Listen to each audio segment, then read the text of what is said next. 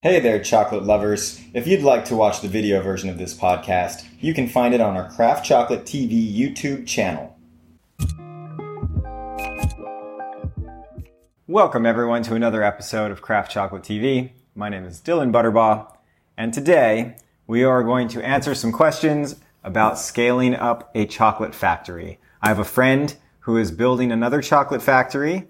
They've been around for a few years. They've experienced some success and growth. They are now about to move into a chocolate factory and build out about a 3,500 square foot location. There's a lot of things to consider here, and I was really happy to be able to share with him what we'd learned since we just went through it about 2 years ago. And one of the first questions was, what has been the best feature you put in your new factory? And without a doubt, I would say the space, a bigger space for retail. And that's just because it's always been a large component of our business.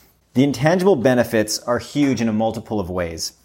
There's the development of long-term, well-established, die-hard customers that you've had face-to-face interactions with that will buy from you for life. They'll buy from you online. They'll buy from the stores that you sell to. And this really is that beginning of a ripple effect that you start to see in truly established companies that have been around for a long, long time.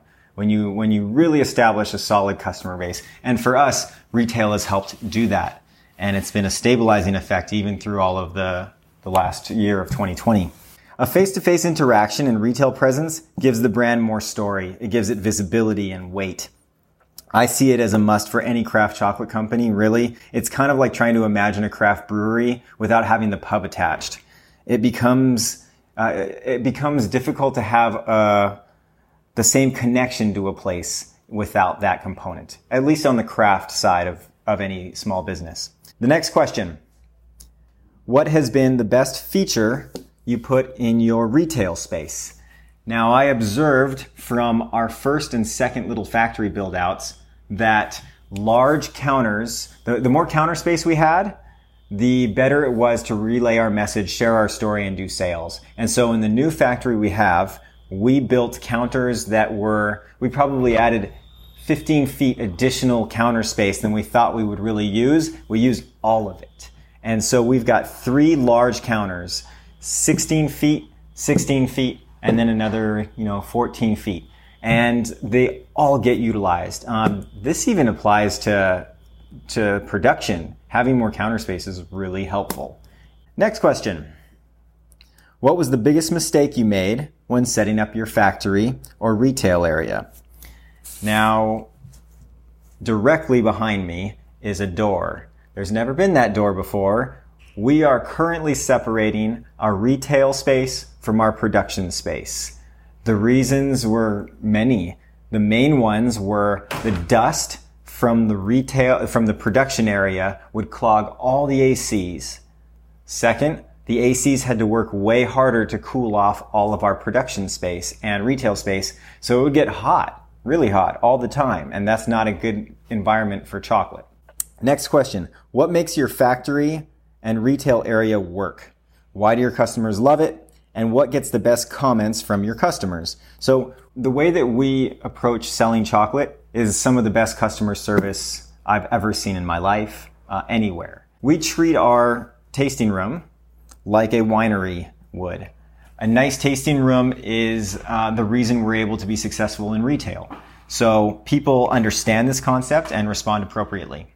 Without the factory experience and being able to see through the windows, most of the entire concept I'm discussing falls apart. We tried a satellite location in Waikiki where we had a beautiful tasting room and it failed miserably. Without being able to look through the windows and explain your story and explain what you do, it was really hard to say, this is why this chocolate bar is $8 and this is why you should buy 6 of them. The retail location attached to the factory with windows solves that problem. It becomes much, much easier. So that was one of the best things that we set up in our factory that makes it work. Next question. What do you wish you had in your current shop? I liked this question. because I think about it all the time. More space everywhere. And that would mean the retail area feels too small, the production area feels too small, and the storage area is too small. The most underestimated is the storage. The formula should probably be half of your production space allocated for storage. The amount of raw materials that you will need to have to be receiving is going to go up so much more than you ever would have expected when you start to grow. You have to buy in volumes, and that means you have to put it somewhere. So that I think about all the time. It's a good problem. We outgrew our space very quick, and that happens every time we have more space. You tend to outgrow it if you're using it right.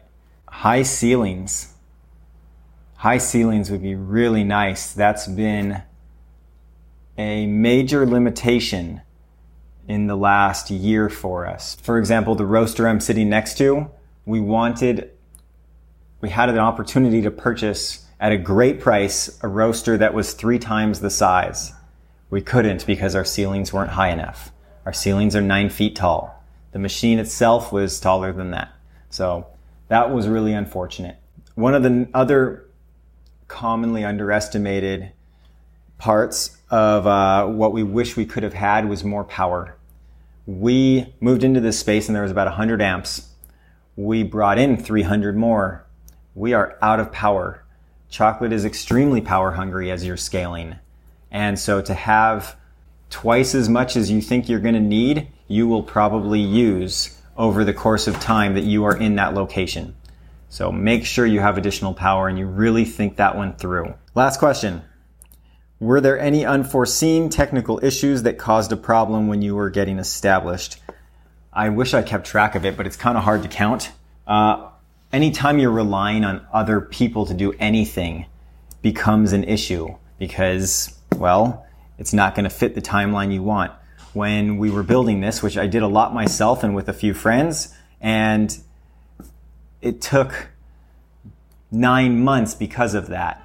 You know, you're going to have problems with the guys who are installing the air conditioning systems, the electrical permitting, putting down the epoxy floors if you need to do that. It just doesn't end. But yeah, I thought this would happen in 3 or 4 months. It took us 9. And I saved a lot of money doing it myself and with my friends, but there's a lost opportunity cost there. If we could have been open 5 months earlier, it probably would have made sense to just pay a professional crew to knock it out. So because I wasn't certain that the way that our revenues might have picked up, I opted for doing it the first way with me and my friends. Instead of costing $500,000, it cost $180,000 or $200,000. But, it was a risk that I was more comfortable taking to do myself. So that has been some of the trials and tribulations of scaling up into a newer location. It's been a wonderful experience. It's been very challenging. It's necessary for everybody who needs to grow their business and their chocolate factory. Thanks again for watching Craft Chocolate TV. If you enjoyed or found this helpful, hit that subscribe button and we'll keep more of our trials and tribulations flowing your way. Until then, happy chocolate making. Cheers. See you next time. Hi guys. If you enjoyed the podcast, we'd appreciate if you subscribe and give a review. This helps other chocolate lovers like yourself discover the podcast. Thanks for listening and have a great day.